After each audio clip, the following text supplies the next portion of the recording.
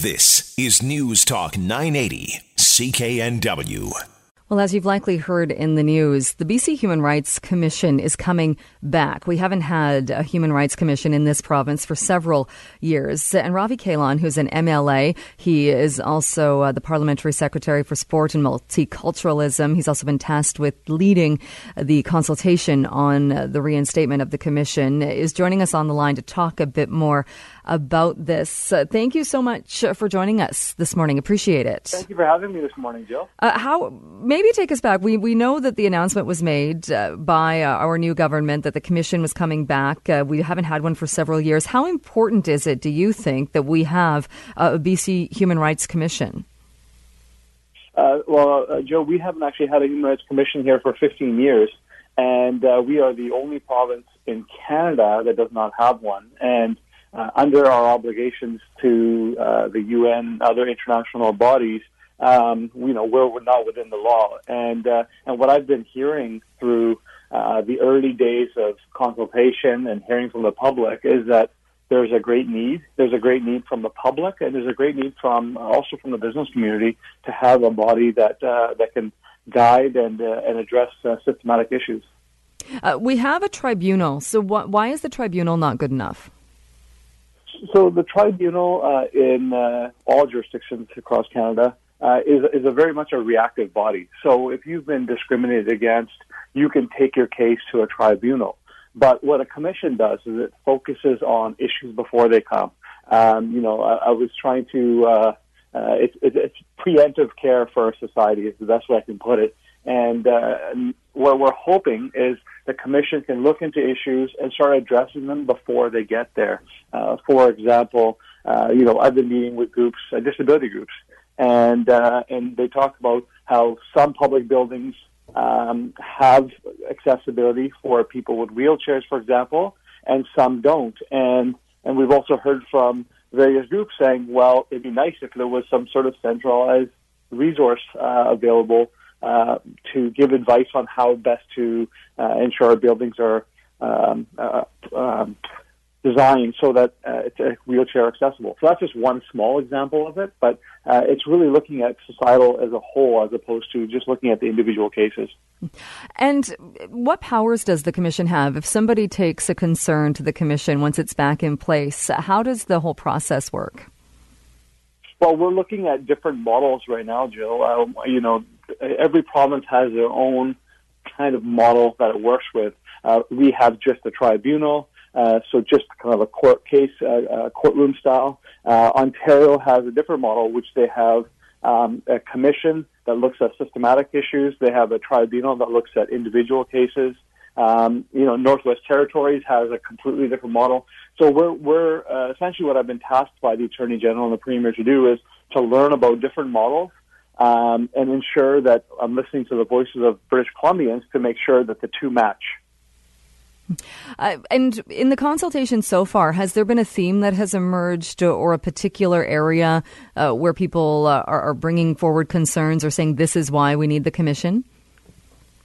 Yeah, there's been lots. I mean, I think that's, for me, doing this role, that's been kind of the most fascinating piece from it. We've got our engagement website where people are starting to throw comments online, but we've also met with many organizations, and they've raised issues with us as well. The first one that jumps to me is around First Nations. We've had education groups come to us and talk about, the educational outcomes for Aboriginal youth in our school system, and the numbers are actually quite appalling. We've had discussions on Aboriginal youth or Aboriginal community, First Nations community, regarding health and health outcomes. We've met with LGBTQ and trans community about, how police, for example, deal with someone if they have to engage with someone from the trans community, or bathrooms.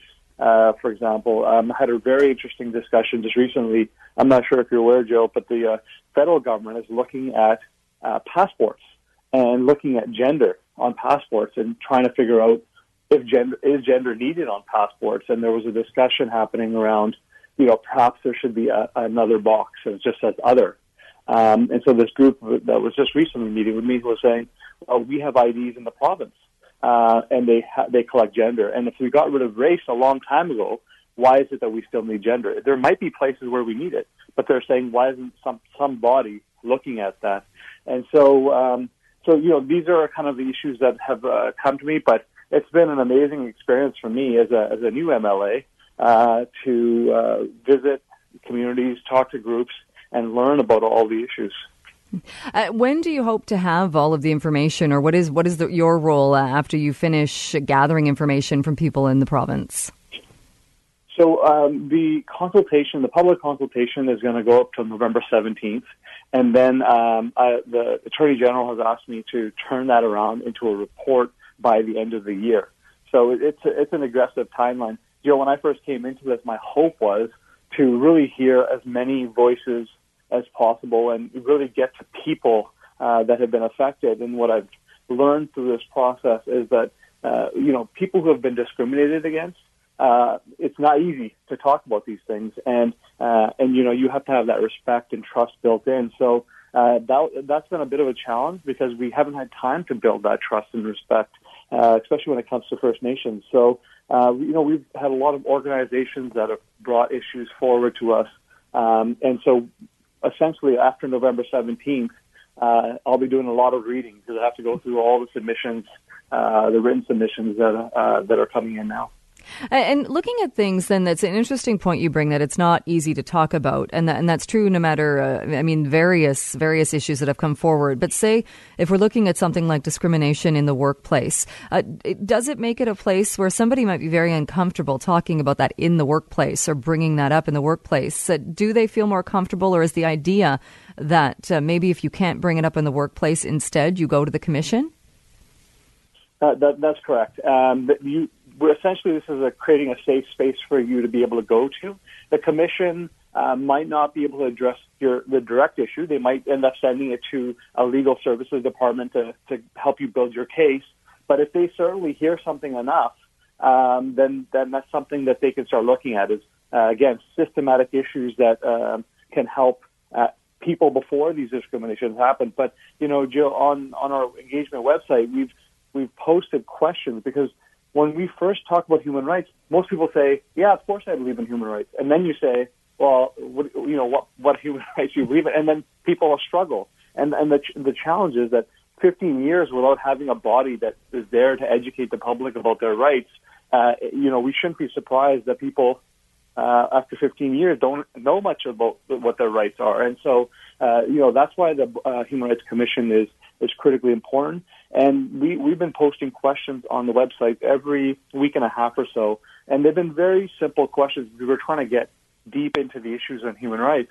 And we're finding some quite remarkable responses back. I think the biggest trend that I'm hearing on in the workplace is women, women in pay, not been getting equal pay with men. And second is around pregnancy. And so, it's going to be something I think the Human Rights Commission is going to have to look at for creating a policy for employers. How can people still get involved? If somebody wants to submit or wants to learn more about this process that's underway right now, what is the best way for them to get involved? Well, there's the website that we have going, which is engage.gov.bc.ca, and that's BC Human Rights. Or you can just Google search BC Human Rights, BC Government, and the first link that pops up is this one. And those that don't have accessibility to computers or the internet can easily go to any MLA office and submit a written note. It can be just as simple as, this is how I feel my human rights have been infringed on, or it could be, here are some suggestions. There's no specific format. Just put it in an envelope, hand it to your local MLA, and ask them to submit it on your behalf. And do you think, will there be changes to the accessibility once we see the new commission? Do you think it will look much different from the old commission? I think from the early days of conversations, and I don't want to get too far into it, but I think certainly there would be a difference. The commission 15 years ago that we had in place perhaps had its challenges and maybe was designed for that time. But, human rights are changing. Like, I've heard some amazing things about where human rights are going. One, for example, that jumped out at me is gene studies. we're doing so much research on genome study, and so there's concerns about how do we make sure that in the future that insurance companies don't discriminate based on a person's genes, and I'm like blown away by all this. So we need to ensure that whatever the commission's structure is and mandate is, it's encompassing enough that it can start addressing the issues not just of today, but the issues of tomorrow. All right. Well, I'm sure we will check in with you again closer or as the process continues. Ravi, thank you so much for joining us and talking about this and again, letting people know where they can get involved if they want to get involved. Thank you so much. Jill, thank you for having me. All right. Have a good rest of your weekend. You too. Bye-bye. Bye-bye. That is Ravi Kahlon. He is the MLA, and he is in charge of gathering the information as we work on putting a new BC Human Rights Commission in place in this province. Vancouver's News, Vancouver's Talk. This is News Talk 980, CKNW.